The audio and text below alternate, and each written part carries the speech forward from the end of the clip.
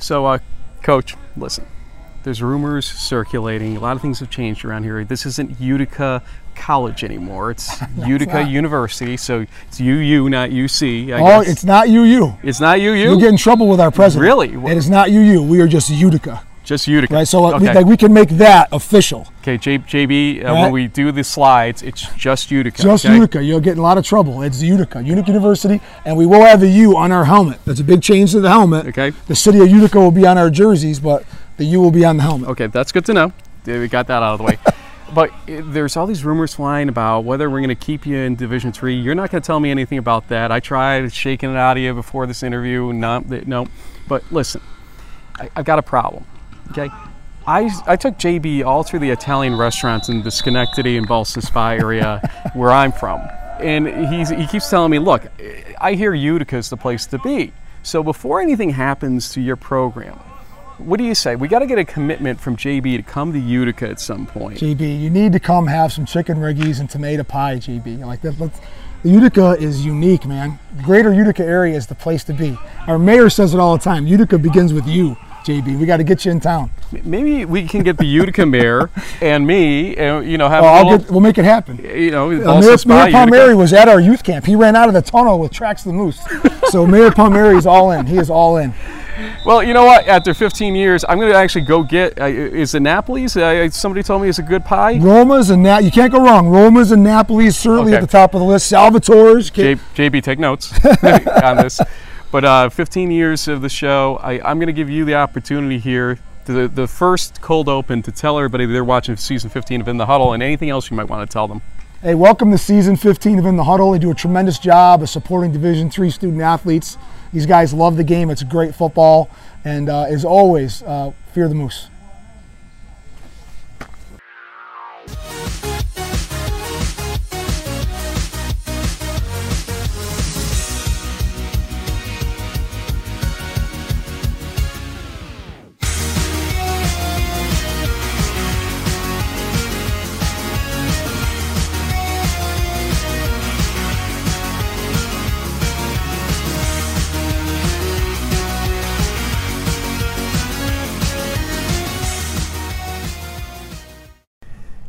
Faggiano with the Italian food recommendations coming up for you. Are you going to actually get out there and maybe dine with Blaise, me, the mayor, maybe of Utica? I don't think I've ever had chicken riggies before, and when that little clip posted a few days ago, I got a lot of feedback on places to go and see, and I got to make a trip up there someday. I mean, it sounds good.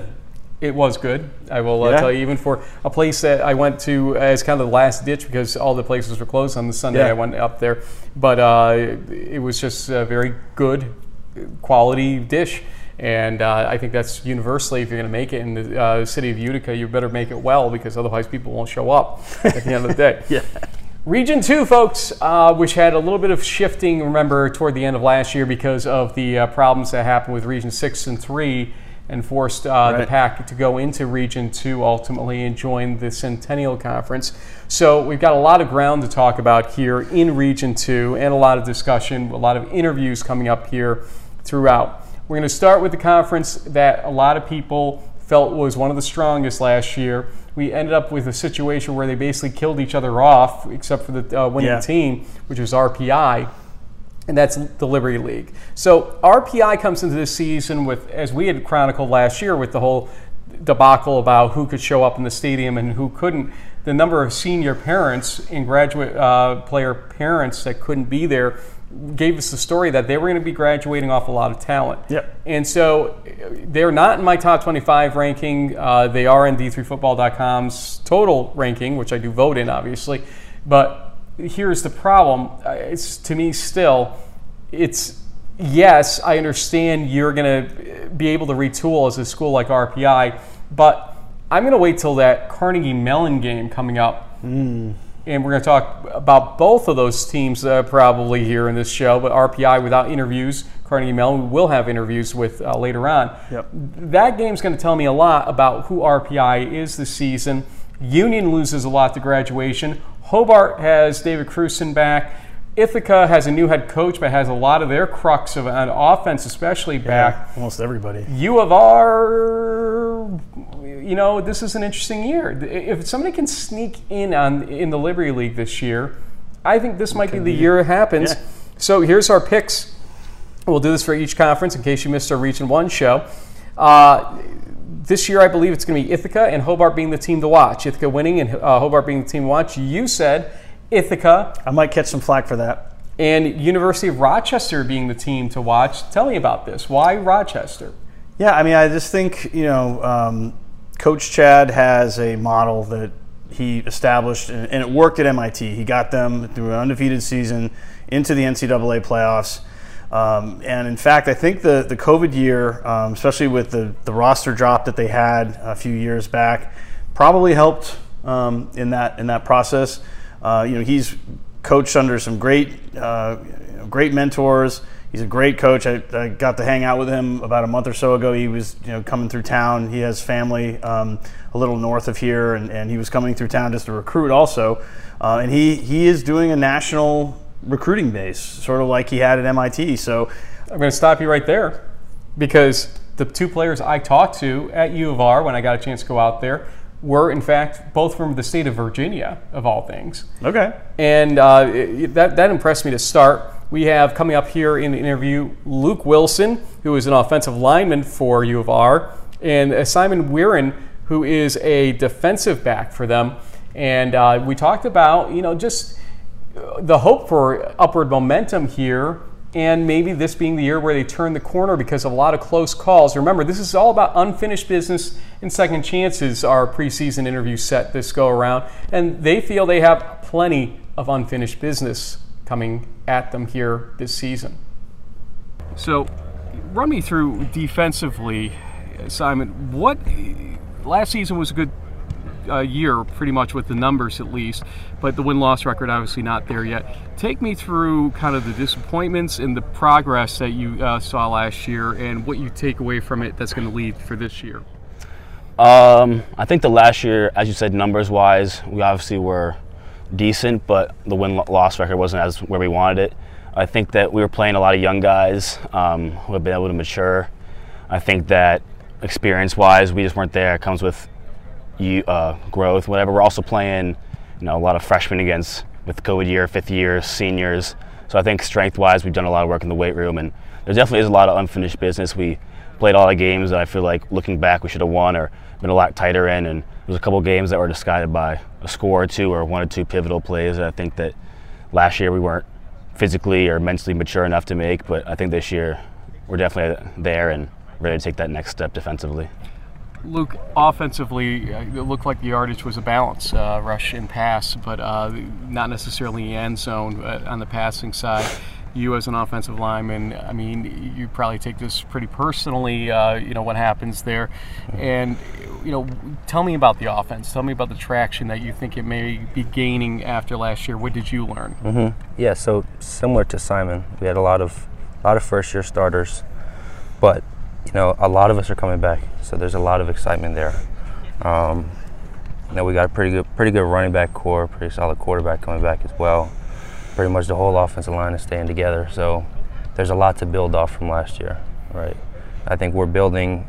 It's now the expectation is to do better, right? The expectation is to win and finish drives out. No more stalling out in the 20-yard line, red zone, failing to score, but there's a lot of excitement in that area. Coach Chad pretty much comes in, in 2018. This is more or less his first full class when you look at the numbers of how it all works. And what was kind of the selling point for you to come from Virginia? And both of you guys are from Virginia. So let's go into that backstory a little bit. What was the selling point, and are you happy you made the decision? I'm happy I made the decision, but what really came down to is I believed in what he was coaching. I believed in him. I obviously knew that it was going to be a rebuild, right? They brought in, I think, a whole lot of freshmen, like 50 freshmen. Thought there might have been an opportunity that we could get better here, and there's so much upside, right? And I just want to be a part of something special. Simon? Yeah, I think obviously we have excellent facilities, excellent academics, excellent location, excellent opportunities. that's enticing enough. But football-wise, you know, just really believing in the guys and the message. I think that there's a lot of people who are in this program now that have the right mindset and are really looking to take that next step in the positive direction. And maybe before they didn't have that motivation, or didn't have the experience or the character or the culture to be pushing to win such a tough league like the Liberty League. And you know, I saw the vision, I saw the pieces we had here, and thought that I could help. And this is, you know, I think we're really about to take that next step, and people will see this upcoming year. Let's talk about the Liberty League. It's a league that was very strong nationally in profile last year. The schools that kind of comprise the top of it, though, have lost a lot along the way, and it seems to be a wide open year. Is Rochester a team that's going to compete for a Liberty League championship in your minds right now? I'll start with you, Simon. Oh, for sure. I think that's the goal for every team every year. It's definitely our goal. We sit down as a team and as position groups, and you know, I think individually everyone has that as their first goal, not to win the first game. You know, it's the goal at the end is obviously to win the league. And I think that they're, like you said, last year we're a lot of deep teams with older guys, and I think that as we grow and we get better and better, I think we're going to be at that level with those top teams in the conference and be able to be a force to be reckoned with. I think this is definitely a strong year for us, and I think that we're going to surprise some people, definitely. Luke? Yeah, I think he put it real well. But like I said earlier, it's the expectation now. That's what we're changing. It's not only a culture change, it's the expectations of the coaches that we need to be better, and now's the year. It's one of those situations that, like you said, unfinished business is probably a big part of it for you guys.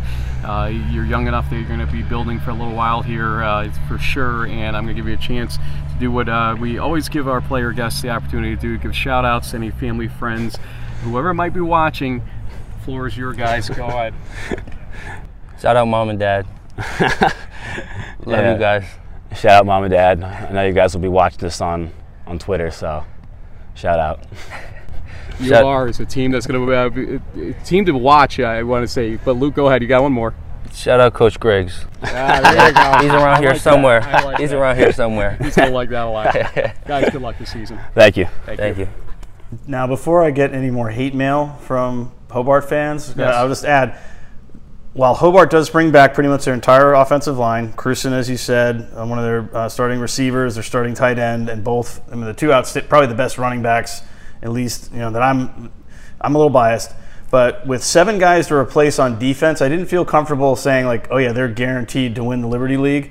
Wingfield, too, from Ithaca, he's got his whole offensive line back. Hines, the running back, is back. You know, Ithaca is going to be a tough team to beat. I can't wait for that game. Would you like to stick my foot in your mouth, or I mean? Oh God! All right, enough of that. Let's move on, Frank. We're going to move on, but stay with the same school, because Chad Martinovich is the person that has really tried to put this back together Hobart at Rochester. Guy. Yep. In fact, it is fitting you're talking about Hobart, because he is. And he talks about this school he left, MIT, and the other guy, or the other coach, which I had to identify as Brian Bubnock over there, another Hobart guy. Okay, so here is my discussion with Coach Martinovich of U of R. Coach, unfinished business. You know, it's interesting looking at the progression in your years here. 1 win, 0 wins, COVID, 3 wins. I think you're one of the teams, and JB has told me some of the conversations you've had with him, that COVID actually probably helped bring your team together a little bit in terms of the adversity, coming out of the adversity, and it reflects in the win-loss record. Take me through the last couple of years especially, and where we go from here with Rochester football. It's been a couple years of true development. We tried to approach the COVID year as a positive and developing a bunch of young players. You know, I feel really good about the classes we've recruited. That gave us a year to really help develop the current juniors. So a lot of them were first-year starters last year. So it was almost like having 2 classes of freshmen last year, and a lot of them were on the field for us. We have a senior class that we brought in 19, and they saw a lot of playing time too. So this will be our first season where all 4 classes are kids that we recruited and have bought into our culture and developed in the off season and done everything we've asked them to do to help this program take the next step. MIT was an experience for you, obviously, as a coach. What did you learn from there that you took to here that is working essentially in terms of maybe the patience, the progression? What exactly did you learn there that's going to help you cash in here, you think? Almost the entire blueprint is what we're kind of putting into place here, have put in place here, and have followed it step by step, made some adjustments, with each year in terms of what works better here at the U of R rather than the other place. But there was a lot of lessons learned at that place as a new head coach that I've drawn on here to kind of accelerate the process. But it is a process. It's really a 5-year thing, because when I was hired here, I really didn't get a first true recruiting class that first season. So 19, those kids were that first class, and helping them take the steps that they needed to take, build our culture the way it needs to be built at a top 30 academic institution like this with a national reputation. So getting our recruiting foundation the way it needed to be nationally, and starting making inroads all over the country, and it's really starting to pay off. So it's exciting to see the blueprint kind of play out. I think the next couple of years are going to be really exciting around here. The other school is led by another Hobart alum, so we will say hi to Bubna out there. Mm-hmm. But let's get back to Rochester here. The administration, the support level, and everything else. Some people over the years have suggested, Rochester's an academic institution first, they don't care about sports. You seem to come at it from a much different perspective. I know basketball would say the same thing. Absolutely. Tell us about the support and what the school has provided in the process here. The administration has been outstanding in terms of support. I wouldn't have left MIT if I didn't think it was there, and they've done everything we've asked. We understand what it is we have to do here to recruit the type of student that can thrive at the University of Rochester, but having the national reputation we have, we can find the caliber of athlete that can help us be very, very successful on the football field, and they're 100% behind it. They've helped us with facilities. I mean, the facilities upgrades here have been phenomenal. I think we have some of the best facilities in all of Division III. The support from a financial standpoint, from a staffing standpoint, really every step of the way has been outstanding, and that's what's allowing us to build something very special here. Okay, let's talk X's and O's. Sure. You're your quarterback in your former life. Quarterback last year situation, you had a young up-and-comer as your late starter at least. Mm-hmm. Where do we go from here? Is there competition in camp? There's definitely competition. Good. There's definitely competition at every position. Yep. Even kids that were, all-conference type kids last year. We have some kids that got some accolades at the Liberty League level. They're still competing for playing time, reps, and a job this year. That's the important thing about taking the next step and getting better as a program, is making sure there's competition at every position. But the biggest thing for me when I look at your roster is the diversity in geographic location, and that would tell me that you're recruiting the heck out of the country, not just the region here. A little more unique compared to what I remember over the last couple decades of covering Liberty League football, etc. Is that playing a big role here in terms of, while you may have a lot of youth, you have a lot of depth in the youth that you're bringing in? Kind of take us through that approach right now. Absolutely. I mean, when you look at the campus community as a whole, from a student standpoint, it is a national campus because it's a school with a nationally known reputation academically. And one of the reasons I believe I was hired is to bring that national recruiting approach to the University of Rochester. If you look at the successful programs here, basketball is a great example. They have kids from all over the country, and we had success with that at MIT at a necessity.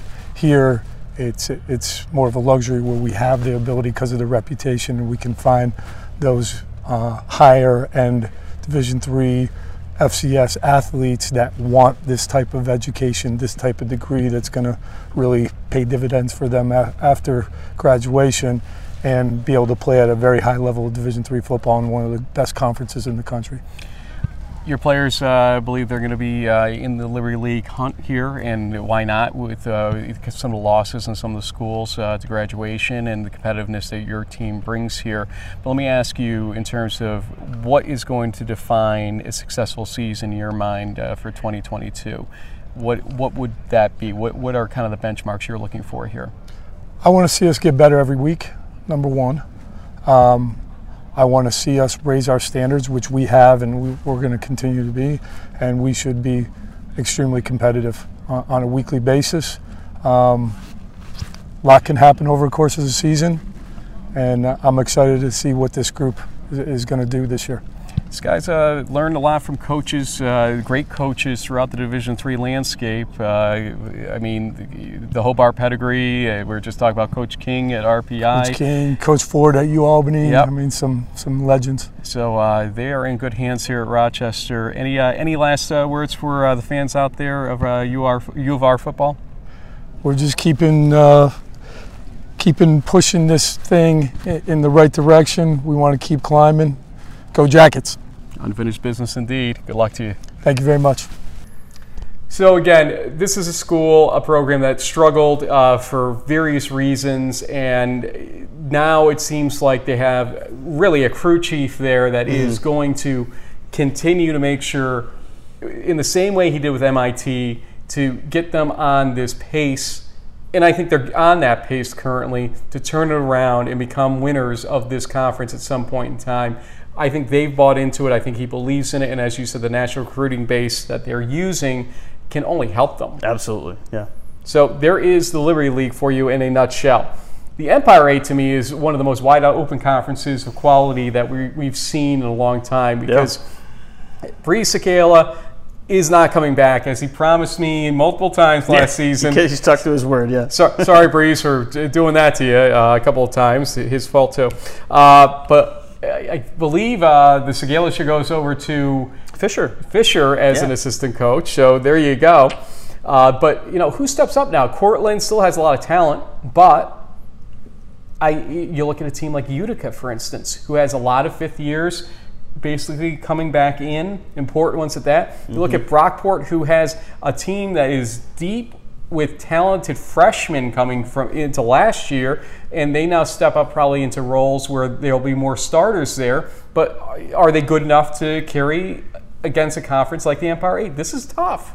Well, the thing too, I mean, and really credit Coach Potter last year. I mean, with some of the injuries that they sustained. Hey, Steve. Hey, buddy. You know, they turned into like a power run team. You know, they were doing wildcat straight to the running back, and they were just called 30, 40 some like rushing plays a game. Totally transformed their offense. Now they did have that little hiccup down the stretch against Morrisville, but then they went to the ECAC Bowl and beat a really good W&J team. So, you know, I think you can't count out Brockport, but like you said, I think Utica's got a shot. I had Fisher as sort of a team to keep an eye on too, not just because of Faggiano being a coach, but they have been in a rebuilding process, and this could be a good year for them. Well, my pick was Utica to win it, Brockport as the team to watch here. Your pick was Brockport to win it with Fisher as the team to watch. Look, I don't hate any of the discussion or any of the ideas we have down here. It feels wide open, yeah. It does. But we wanted to talk to some folks over at Utica, because I really think that if there is a year with all the discussion about Utica moving to Division II in football, Division I in hockey, if there's a year for them to do this in the Empire 8, it is this year. Wow, yeah. So we'll see if it is possible to happen. People that do feel it is possible, Jimmie Warren, their linebacker, and Nate Palmer, their wide receiver. I talked to them about just the importance, especially of having these fifth-year seniors back. The theme of this year's preseason shows for In the Huddle is really unfinished business, which is fittingly on your calendar, actually, or your schedule. We didn't know this when we started naming it. And then also second chances, and it's very fitting for you guys for a couple of reasons here. Let's start with unfinished business. And Jimmie, defensively, you had a phenomenal season and got a lot of kudos Thank you. For that fact. The tackles, the sacks, and everything else that you had last season. But it's not always translating for Utica into wins in the conference, and it's got to get frustrating after a while. You've been here long enough to know the highs and the lows of it all. Is there a lot of unfinished business for the Utica football team right now? Well, I think, of course, there's unfinished business. I think the thing that we're all thinking about is really turning that page and moving on to this season. Coach Faggiano does a really good job every year at talking about how our team has a 1-year life expectancy. So that team last year is over with, it's gone. So we need to do a good job at turning that page, not looking back and just looking forward, looking at the potential that we have and what we expect that we can do. Now, offensively, we've seen some high-power offenses at Utica over the years. Again, there was consistency at times. The Union game, obviously, was slow in going for the offense. Not a conference game, but then as you went to the conference, it seemed a little Jekyll and Hyde at times. What did you guys learn on offense that you're going to be able to take into this season and get that consistency back? Well, one thing last year, like Jimmy said, it is a 1 year. Every team's a 1 year life expectancy, but last year we learned we were young and that you need experience to be able to do well. And it doesn't matter if it's D3, D2, D1, you need experience to do well in college. He's coming after us here. You guys play the Yellow Jackets or something? It's a little early for that. But anyway, now let's go to second chances, because both of you guys are graduate students by way of the COVID year. And I was telling Coach, the last time I was here was the COVID fall game that you hosted against Alfred here. Kind of a weird feeling to be back, no masks, and being able to be at field level with you guys. I guess I'll ask you this two questions, both of you. First, did you learn not to take a lot for granted when it came to football with that whole situation? And for you guys, is it motivating to have this year back? Why did you come back? Because not everybody who's got the COVID year is coming back to their schools to play football. Why did you guys? I'll start. I think the biggest thing that I came back for is to play with my brothers. If you look at our graduate students, our graduate players, we've been a group since day one. So I think there's about 9 or 10 of us that have been with each other since freshman year. And I want to play with them. I want to play for them. We still, like you said, have unfinished business, and I want to make sure that we get that done. I want to make sure we get that done, and also make sure that we leaving here with something that the younger guys can see and want to achieve and accomplish and do better than what we did. One of the things that the coaches talk about here is dying empty, and us coming back, I think it really shows all the rookies coming in and all the underclassmen that aren't fifth years, that never to take anything for granted and to die empty whenever you're doing something. Take me through this team composition this year. What, on each side of the ball, what is something that people should look out for? A name or that maybe they haven't heard before, or something special about what they might see this season that if they see it, they're going to know, yep, this is going to be a good year for Utica. On offense? It's just the chemistry that we have. All together, last year we struggled a little bit. There was maybe some pointing of fingers, but this year it's more about team chemistries and trusting each other. Trust is a huge thing, especially in offense, and we gotta let all the other two aspects of the ball trust the offense as well. For defense, what can people look to maybe be surprised at, or whatever, or kind of flag what we're going to see? That again, if it's a special year, you'll see this. What would it be? I think the depth that we have. If you look back to our year last year, we did have a couple injuries on the defensive side, and all those guys are coming back. All those guys are great athletes, great players, so they're coming back, and we also have the guys that stepped up last year and now have that year under their belt that can also play. So I think we have a lot of depth on that whole defense, and you're going to see it. We're going to bring guys in and out, run a lot of different things, and just play fast and play physical. Last question for you guys. Coach Faggiano, I mean, we joke around with him all the time, and he's either the high octane, hey guys, how are you, or the oh my God, what did I do wrong, that kind of guy. I've noticed that there's nothing in the middle. It's one or the other, it seems like. But you guys obviously came back in part because of Coach Faggiano and the philosophy. Tell me about him. What makes him so special? He's a great guy. He always makes sure that his players are first.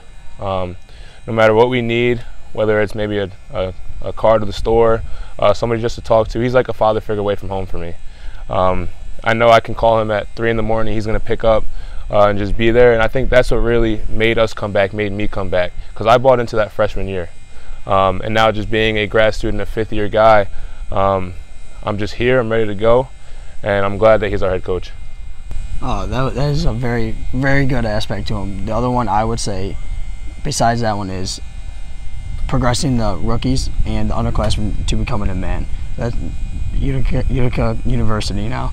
And now Coach Faggiano loves making their kids, when he tells the rookies' parents every year, you guys are dropping your kids off and they're gonna come back a man. So that is one of his biggest philosophies.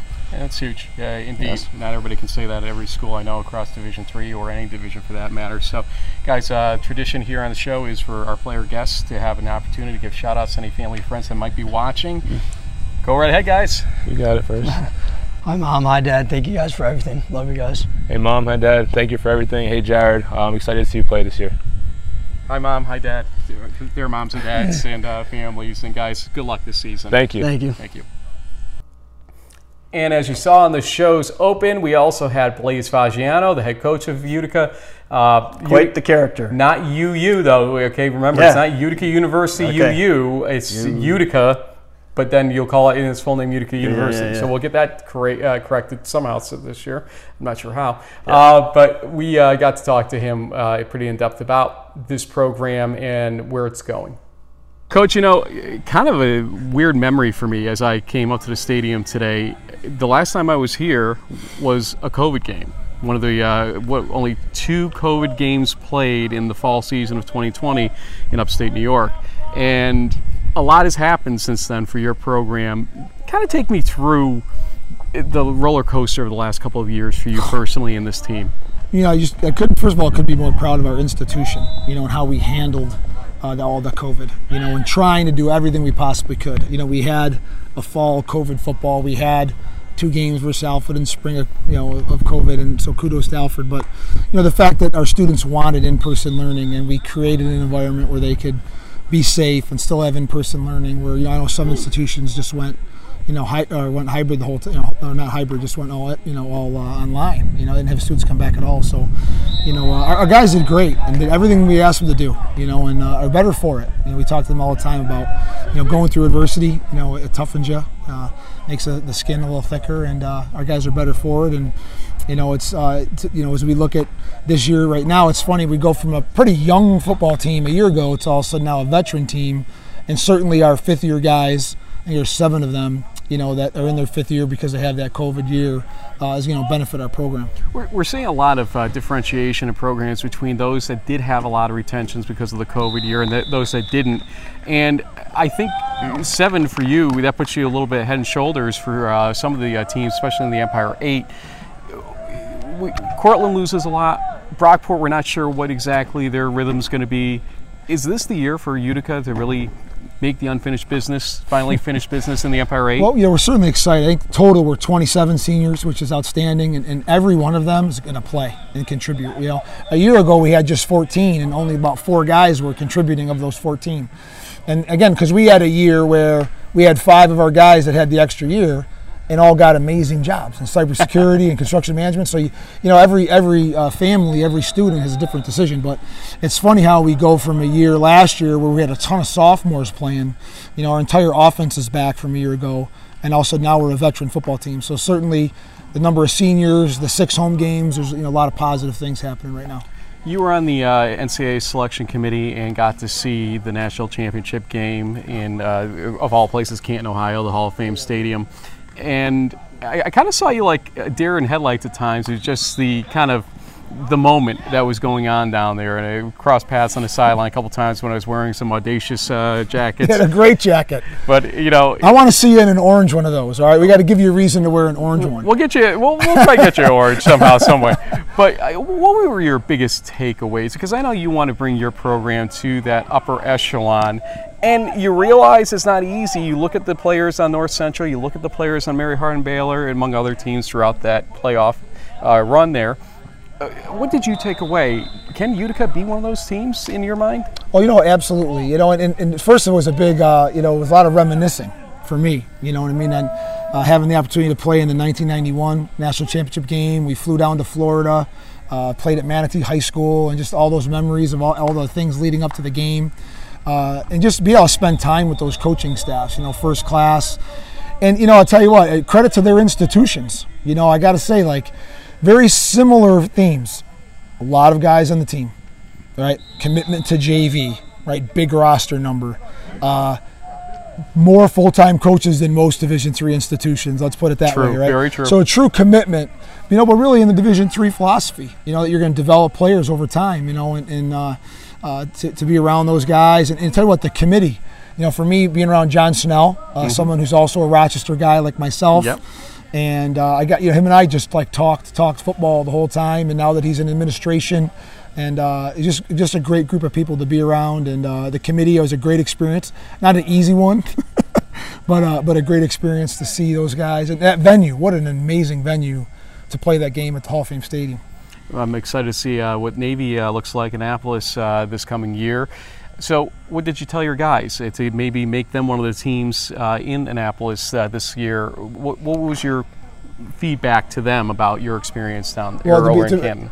Well, it's funny, I didn't really talk much about that, and then to start camp, I may have said Empire 8 Championship once in our first team meeting. Really? And they're not going to hear me say it again.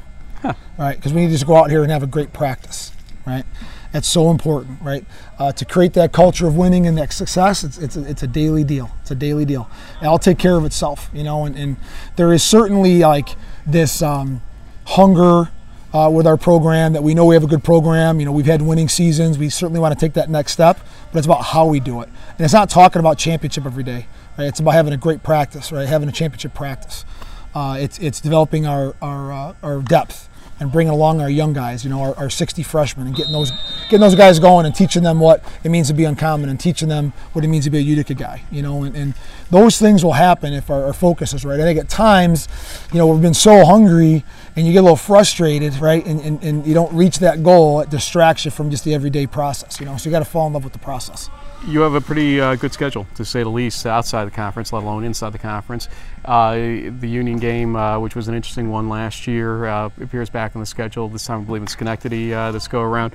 I mean, are you really taking it one game at a time, or have you circled some of the dates here? What is the approach for you? I kind of probably know the answer, but I want you to say. There's reasons why there's cliches in football. You know what I mean? There is a reason, and there's certain things in football that just stand tried and true, right? You got to be able to run the football and you got to be able to stop the run, frankly. You got to be able to do those things. So you have to take it one game at a time. And the more that you have success, and you're 3-0, and you're 4-0, and you're 5-0, and you're getting ranked on D3Football.com, and you start reading your press articles, right? In the old days, they told us that bulletin board stuff. You stay away from the newspapers. Now let's stay away from the social media, right? Let's have a great practice. Let's just focus on us, right? It's Utica against the world, right? And I think that's what our guys want to do. We really, truly want to one game at a time. We have our Friday night. We've got our blue-white under the lights here. And then we're going to water safari with the whole team because we have to take a day off. No kidding. Right, so we're going to go have some fun and some team building. And, I'll be going down the slides with the O-line. That's my tradition. All right, we hang out together. And that's a scary thought right there. I'm not going to lie to you. But then it's going to be, hey, we're just working towards our scrimmage. We have a good scrimmage with Wilkes, and our relationship with Coach Drock is strong. And then getting ready for that home opener. And there's it's Orange Out, it's night game, it's Believe Bowl. We're auctioning our jerseys for the Believe 271 Foundation and for cancer and American Cancer Society. And our guys are excited. Our guys are really committed to playing for not just the university, but playing for the Mohawk Valley. It does amaze me that since you've come here, the amount of student interest in the team and community interest in the team and everything else, it's really gone up. All the events you put together and the Believe Bowl and everything else. A credit to you and your staff, indeed, in the athletics department here for really building something around this, because a lot of people used to say Utica was hockey, and Utica is football as much as hockey and a lot of other sports as well. So kudos to you guys here, and also good luck to you this season, Coach. Thank you. We'll probably see you at some point. Thanks for having me, or thanks for coming out, I should say. No problem. All right. I said before the interview, he was going to talk about this program and where it's going. He did not talk to me about where it's going because there is no definitiveness about that currently. He stated to me off the record, on the record, however you want to look at it, there's nothing to talk about so far with respect to Utica. And no, but the thing I loved the most about that interview, Frank, and we talked about this a little before, was Coach Faggiano's reflection on, okay, here I get to see North Central and Mary Hardin-Baylor in the national championship game. The ingredients are laid out right there. I mean, and he said it. And it's about time that someone, I think, from Regions 1, 2, and maybe others said this. It's like it's got to have a big enough roster. You have to have enough full-time coaches. And ultimately, the biggest crux is support from the school that you really are all in on football. And the reality is, for a good portion of this region and Region 1, most of those universities and colleges really aren't as all in on football, and that's just that's the truth. You know, Utica's obviously been investing a lot of time and effort. They've built that dome. They've a nice field and all that stuff. But like you said, with this little uncertainty, you know, if this is it for them in D3, like they want to go out with as great a season as they can put forth. Have a new practice field, fully lined football field, practice field there as well. I mean, it's incredible to see the building they've done over the last, especially 5 to 10 years over at Utica, and Faggiano is a big reason for that. Remember, they will play Rochester. The Believe Bowl. Yes, they will. And so we've heard from 2 of the teams, those 2 teams that will play in that game. And it's a fundraiser for firefighters. And like a local firefighting thing? I think it is. We'll check on that. If it's wrong, we'll clip that out. No, just kidding. Let's talk about a question we received from Twitter about the next conference, and the question about the NJAC, whether or not they'll have a better out-of-conference record this year. And the note I had written down here before I even saw that question was Wesley, the loss of Wesley seems to ring large still, and nobody seems ready to take down Salisbury. But the problem to me is ultimately that Salisbury is not getting that extra power game as a result of Wesley leaving the conference. And as that results, you see a game like the Johns Hopkins game last year in the playoffs, they just didn't seem ready for what came at them in that game. No. In prior years, I think they would have been ready because they would have faced down a Wesley team that would have been that type of challenge, if not even bigger for that school. So, long story short, I don't see still the depth in the NJAC that will get them a hugely better out-of-conference record. Maybe I'm wrong. What do you think? Yeah, I mean, it could just be one of those circumstances where just a lot of the teams in the – I mean, Montclair had a rough year. Rowan had an off year. You know, ironically, teams like Kane, though, like they finished second place, I think. They won 4 or 5 games in conference. So, and they have a couple of preseason All-Americans going on that team. So, I still feel, you know, Salisbury's the standard. They're the team to beat. Yep. But the rest, I think we should see some programs. For me, my sort of team to watch was Montclair State, because I feel like things didn't really go well for them last season, but they still have a lot of talent, a lot of stuff going on there that's positive. So I could see them turning it around this year. What did you think? I think Rowan. I think that this is kind of an important year. Yeah. They can't have a repeat of last year, otherwise there's going to be some shakeups going on in there. Maybe. So Rowan, a team that's steeped in tradition of winning, needs to win, and I think they will. I think that the ship will get righted. They don't want, I hate to say a season's an embarrassment, but it was definitely an aberration compared to what they are used to there at Rowan. True. So we'll see what happens in Glassboro and other places throughout the NJAC. We'll also talk now about the Centennial Conference, which had some real strength, we feel, last year. Just mentioned Johns Hopkins and what they did to that Salisbury team in the first round of the playoffs. They got the Maryland bragging rights in that one. You think? Nobody really saw that coming to that degree. But then you look back and you say Muhlenberg was taken, almost to the mat by Johns Hopkins in that Friday night game I attended, and finally they shook them in the second half. Yeah. But it tells you that if Muhlenberg and Hopkins were like this close, 1A and 1B type of scenario, and they could do with the Hopkins what they did to Salisbury, and Muhlenberg could go to overtime in the quarterfinals against Mount Union. Yeah. This conference is legitimate based on a lot of data points, not just one or two, but several. And then you look at that Susquehanna team. They were great too. And they bring a lot back this year. So this year I have a funny feeling I'm finally getting my butt to Susquehanna, which was supposed to happen last year, but it didn't. All right. In fact, I'm going to say, Selinsgrove, PA. I'm going to say, despite the fact my rankings say otherwise right now, currently I feel the teams are ranked in a certain way, but I think that by the end of the season, things could shake out differently. So rankings versus predictions are two different things in the preseason poll. As a result, my pick to win this Centennial is Susquehanna, with Muhlenberg as the team to watch that could obviously still shake things up. I think Coach Milne is calling. Sorry, hold on, I'll step on it. Witness protection program. I'm in trouble too, though. Oh, wait, yeah. You picked Hopkins. I know. And your sinus. And that quarterback from Hopkins is amazing. I mean, Ryan Stevens? Yeah. And so, I mean, they were like the #1 offense in the nation for most of last season. And assuming they're bringing back a pretty good chunk of that, look out for them. Really strong team. And your Sinus was the team that upset Muhlenberg last year, and I think they finished in 3rd or 4th place. Can they capture that magic again, or will they kind of go back to being more of like the middle of the road? Stay tuned. Yeah, stay tuned. But Muhlenberg starts their season at Mary Hardin-Baylor. I don't know what we're going to learn about them in that game. We could learn about their strength, or we could learn that the loss of Michael Nikowski to graduation really will mean a lot this season. Those are a couple of things I'm going to be looking for. Will I be down there? Still yet to be seen. We don't know yet, but we'll keep you updated on whether I do go down to the Belton opener down in Texas. Big game. Finally, we have interviews to go with this one at least, or an interview with two folks at once, and that is the PAC, the President's Athletic Conference. And last year, Carnegie Mellon sort of snuck into the win position there. Defense, we rode it all the way. We were talking about Westminster, and W&J, and Case Western Reserve, and Grove City, and they're like, hey, don't forget about us. Yeah. And we won't this go around, that's for sure. But remember what happens last year.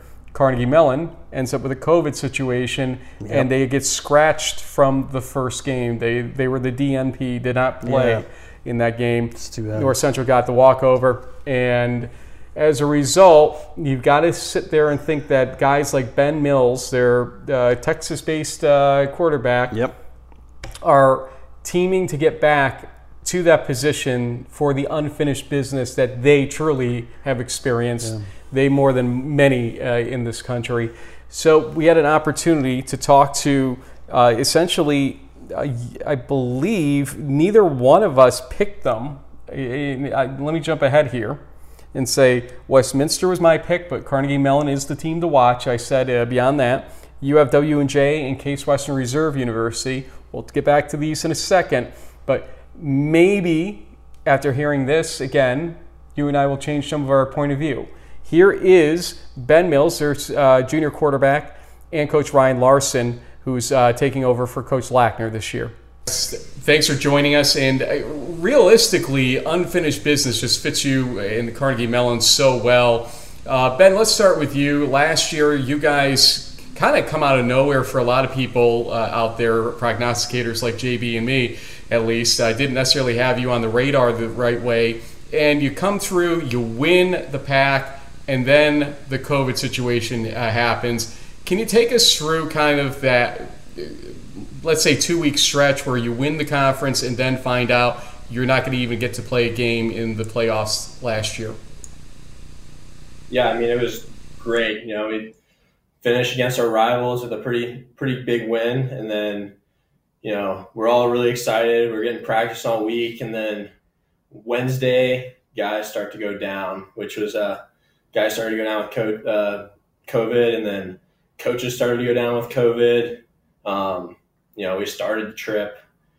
We get to the hotel, ready. We're halfway there to Chicago to play the game, and then a couple more guys throwing up the next morning. And then Coach Lackner just was like, it wouldn't be right to go play this game and give the other team COVID. So it was pretty devastating for most of us, but understandable from his end. But I mean, we faced adversity all year. I mean, I missed all of camp with COVID. So first couple games were rough. I mean, my first live plays that season were in our first game against the defense, and kind of going throughout the whole year. We had injuries here and there, missing Chris Hughes for the first 4 games, figuring out the running back situation the first game too. Our starter went down with foot injury, never really came back the rest of the year. But I think we handled it pretty well. We're definitely excited for this year to get back to the playoffs, hopefully make a deep run. Absolutely. Well, I guess the one positive about the COVID game is that the new guy to your right inherits a program with a 7-game winning streak. Not a lot of teams across this country can make that statement. Coach, how has it been kind of getting situated there in Pittsburgh and working with guys like Ben? It's been awesome. This is a unique opportunity. I've told a lot of people that most first-time head coaches, you're walking into a rebuild situation, or maybe you're promoted from within. Really, really rare opportunity to take over a program that has a great winning tradition, coming off a really great year. From an academic standpoint, this place is special. It's different. It's one of the best universities in the country, which is really important to me. We're teaching guys a lot of things that are going to take them beyond their time here. So it was kind of that perfect job. I called my wife the first night of the 2-day interview, and I said, this is it. I go, if they offer, this is it. We're doing it. And my wife, being a smart woman, she always waits and doesn't, play her cards until she hears me say something like that. So I'm really fortunate. I'm really blessed. I think the most important thing is that we just have great kids here. We have great players. We got guys that, want to be really good in all the things that they do. They're a ton of fun to coach every day. Not every day is perfect by any means, but we definitely have guys that are motivated to maximize this experience on the field, off the field, professionally, in the classroom. So it's an awesome opportunity for me as a first-time head coach. That's great. And guys, I really enjoyed seeing the PAC Media Day. I thought it was awesome that your conference puts that on. I really wish more D3 conferences, would take that extra step to really promote the teams and student athletes in their conference. But and Ben, maybe I'll start with you. Interestingly enough, you guys weren't picked to repeat as the champs, which is kind of interesting. So does that give you guys a little extra motivation, kind of coming back as the defending PAC champs? And their coaches are saying now we think Westminster might do it this year. Yeah, I mean, we talked about it at the beginning of the year, big motivator for us. But and Coach Larsen can attest, he was like, we felt disrespected, but it's kind of over with now. We need to take it week to week, one game at a time, and that should be our focus. I know that's a pretty quick answer. Yeah. It's pretty awesome. Nothing to add. I can appreciate that. Let the QB do the speaking on that one. Coach, Coach Lackner, obviously the history he had with the team, phenomenal coach, and the accolades he received were deserved in all different varieties. What was the advice he left for you in this, and what other advice have you gotten from other PAC coaches, perhaps, on kind of taking the mantle here and running a team that, like you said, has this great academic focus in terms of the school, Carnegie Mellon, but it also has a rich tradition in athletics, including football? Yeah, Rich has been awesome. Rich has been awesome since, I think a day or two after I got announced, I reached out to him. The football community's small, and everyone knows each other pretty quickly. So, usually it's 1 degree of separation at most. And, as Rich and I have gotten closer and closer, I've reached out to him many times about a lot of things. What do I do here? How do I get this done? He has always been nothing but arms wide open, and always willing to help. And, he and I had a great lunch, a couple of weeks before our preseason camp. And he looked at me in the face and he said, do it your way. Be you. Don't worry about me. This is your team. You got to mold it the right way. And it was great advice. There are certainly a lot of things that he left here traditionally that I don't want to touch. There are things that are amazing foundation pieces. And, I'm grateful to have him as someone to be a mentor, even though I never worked with him, but I've gotten to know him well. But at the same time, too, that reassurance of him, he's like, hey, just do it your way. Like, the kids are going to recognize, they're going to notice it. And I think that, it's a good blend. In terms of the other Pac coaches, limited interaction, a coaches meeting, and then the media day. Knew a couple guys kind of loosely through mutual connections yet again in the coaching world. So there was, one or two guys that I kind of knew a little bit closer. But we have a lot of new head coaches in the Pac this year, too. Even with Allegheny coming in as a new member, even though Coach Nagy's not a new coach, it's still new to this league. So I think there's a lot of the new guys kind of, sitting at one end of the table and trying to figure it out a little bit. And you got some guys like Gino, who's been here for a while, and Gino's been awesome. We've been on the phone a few times.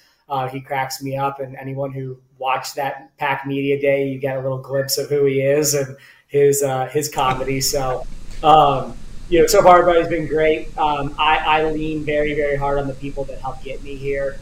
I lean really hard on, Al Bagnoli at Columbia, Ed Huddle at Stevenson, Eric Rayburn, who's now up at Gannon, but I worked with him at Wabash, Bill Lynch, who I worked for at Indiana. Like, I lean really hard on the head coaches that I was really, really fortunate to learn under. And believe me, they've all gotten text messages and calls as I've gone through these first few months and, new things every day. And they've been great mentors to me. Well, Coach, you can't always, control, your schedule. That was probably planned out a while ago. But you've got some really interesting out-of-conference games to kick your season off, including one of a really small handful of kind of coast-to-coast games. You guys played Whitworth last season. It was a close game. They're coming to Pennsylvania, I believe, this season. Ben, Coach, what are some of your initial thoughts? I mean, you're probably still in the thick of the preseason, but by the time this airs, we'll be getting close to week one. What are your thoughts on taking on the Pirates in a couple weeks? I'll let you go first, Ben. I think offense especially, we see it as a big game for us. I know we struggled a lot in that game last year, and some of that had to do with, things we couldn't really control. We had Chris Hughes was out. That was my first live snaps. We were figuring out the running back position. I think thankfully we have that figured out this year with Trey. Pretty good running back. But I think we're looking significantly better in this camp than we were in last camp. I think Coach Larsen's brought a lot of energy, which has been really great for a camp. I think it makes us all better. And our defense is incredible. So working with them every day in practice, iron sharpens iron. You can't work against much better than that. So I think we're all very excited for the first game against the Pirates in a couple weeks, and we're just all really excited to get the season started. I'm excited for the RBI game, but you guys are talking about just the first game. That 1-2 punch you got right at the top of the schedule. Engineering bowl or Holy something. cow! Yeah. But go ahead, Coach. Didn't mean to cut you off on that. No, you're good. I'm excited. I played at Claremont McKenna, and I was really fortunate to be able to do some of these type of trips. We went to Kenyon College my junior year. We went up to Puget Sound a few times. My first game of my college career, Merchant Marine Academy came all the way to us. Literally coast to coast. I think that, when you're at a national university like us, we want to recruit nationally. We want to have exposure nationally. So I think it's amazing that we get to play the first two opponents that we get to play with Whitworth and RPI.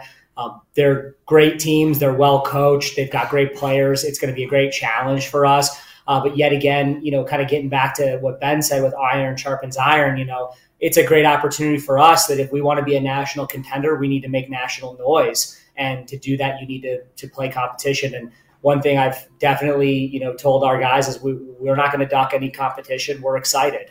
We're grateful for these opportunities to have Whitworth come to us and then us go up to RPI. They're great opportunities for us to put Carnegie Mellon out there against great opponents. RPI is an Elite 8 team.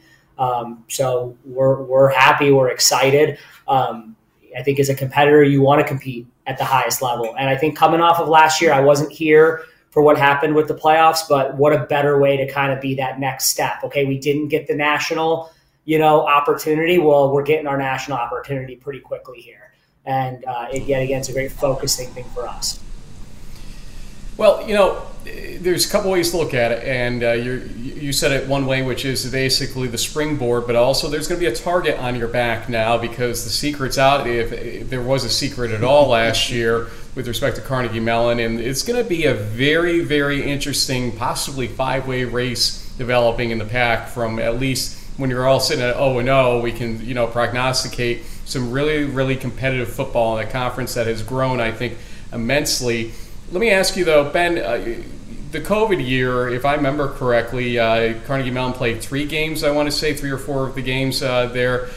Did that sort of, to keep using the word sharpen, I guess, did that sharpen this team in a way that really set the stage for what happened last year? Yeah, I mean, the 4 games we played were definitely helped. I think it started the learning process of who we are as a team. We didn't lose too many guys, especially on the offensive side of the ball between the COVID year and last year. So it was definitely good. Those games really helped us kind of start to figure out who we were. Obviously, running back, we had our Ryan Shaw, was a great running back. And then going to the next year, the foot injury in the first game was pretty hard. But, Trey stepped up big time. And I think, as we saw throughout those 4 games, we were trying to start figuring out who we were. I think second game of the season was the first game I played in that COVID year.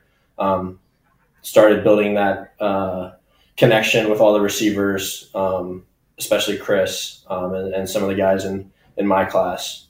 So I think that was really big, especially for the next year. Well, guys, this is going to be an interesting season, to say the least. As I said, the pack should be a bit of a wide-open race, at least from the start, and we'll see how it settles out. Carnegie Mellon very well could be at the top of that by the end. There's no reason why you can't be, obviously. You've done it already once. Why not do it again? But our long-standing tradition on our show is to allow the player guests to have shout-outs to any family, friends, etc. that might be watching. But, Coach, you're a young guy. You're probably younger than us, in fact. So we're going to give you a chance as well to give any shout-outs you want to give, but we'll give Ben first opportunity here. Shout-outs. Yeah, just a big shout-out to, my parents and, everyone I've trained with, all my high school coaches for helping me even get this opportunity to be at Carnegie Mellon. So that's very big. And then a big shout-out to, all the guys on this team. And we couldn't do it without them, especially our defense. Stepped up really big last year. So that'd be my shout-outs. I want to shout out the team and the staff. I'm the new guy, and definitely, coming in with new ideas, but people have embraced the, changes and things that we've adjusted and things that we're trying to do with our culture and how we're trying to practice. And so I just really want to give a lot of credit to the players and the staff for buying in. Easy answer for them to be like, hey, we're good. We won last year. Like, what are you trying to change anything for? But I appreciate the energy, and I want to, obviously, thank my family. I've had a lot of support for a long time. As a first-time head coach, even on a family standpoint, my wife and my 2 daughters were learning that there's some differences in this and in my role. And my wife is amazing. And as a former field hockey college coach, she gets it. And then just lastly, I do want to thank, some of the people that really put me in this chair, Josh Santor, our athletic director, who headed the search and gave me, this opportunity and believed in me. His boss, Gina, who is our VP of our student affairs, has been unbelievably supportive. And then there's a lot of people that were on the search committee that were a lot of different parts. Mark Fisher, who I know you guys know, is our SID. We had people representing athletic training, academics, everyone. The interview didn't end when I got the job. They've all still been extremely supportive of me. Now that my feet are underneath me a little bit more. So just a thank you to a lot of people to give me this chance and this opportunity at such an amazing place. Okay, JB, tell these folks why you don't have Carnegie Mellon as either team on your list and what you want to do about that right now. Well, it's kind of what Ben said. Maybe it's a little disrespect, but for me, I feel like you know, Coach Sirianni's had such a solid track record of keeping the Presidents at the top of that conference. I think we thought they were going to win it last season. They came up a little short. Maybe the quarterback situation down the last couple of games might have affected that. But they've been a pretty consistent. They feel like a safe bet. Fortunately, we're not making game predictions yet. We'll get to that leading up to week 1. I'm ready. It's 0-0 right now for you and me. I might have won last year by 3 games. Okay, just keep going. Anyway, running out of time here. But and then as far as like my team to watch, I guess, you know, Case Western Reserve, their coach, and I'm going to say Coach D because I'll probably butcher his last name. He gave the most honest, throw his institution under the bus answer at the PAC Football Media Day. He's basically like, the reason why we, you know, were 5-4 or 6-4 last season was because, you know, we didn't get to play during the spring like everybody else. The school didn't support us, and it really, you know, impacted us and you know, down the stretch. And guys, you know, remember the question I asked Ben Mills in that last interview about whether or not that helped them springboard ultimately. Yep. And, you know, they got them past the injuries in the first part of the fall season and into momentum play ultimately. So, it did matter for some of these schools. Yeah, and I have a feeling that Case, who was like only a couple of years removed to being an undefeated PAC champion, they have a big chip on their shoulder, and they're going to take it to a lot of the teams on their schedule. So watch out for the Spartans. Well, we'll see where it goes. Westminster has Ian Barr and Cole Konichka back, their quarterback and linebacker in reverse order there. Yep. So that will be interesting to see with their graduate students coming back, just what effect that will have. Grove City, never count them out as well. I'm excited to see some PAC football action. There's at least 5 or 6 different teams that can win that conference. It's going to be great. Rumor has it, though, that the PAC is going to move into a conference-only approach with their scheduling. With Allegheny coming on board, they can do that now. But it's disappointing because it will hurt them with any opportunity to get a Pool C bid. Basically, it's going to be win or else in terms of your conference if that happens. And it may hurt them in terms of, look, with the Westminster versus Del Val game, I think Westminster is going to learn a lot about themselves in that process. So I'm a little disappointed to see that happening, but it is what it is. Region 3 in a few days, folks. That's Region 2, though. We'll see you next time.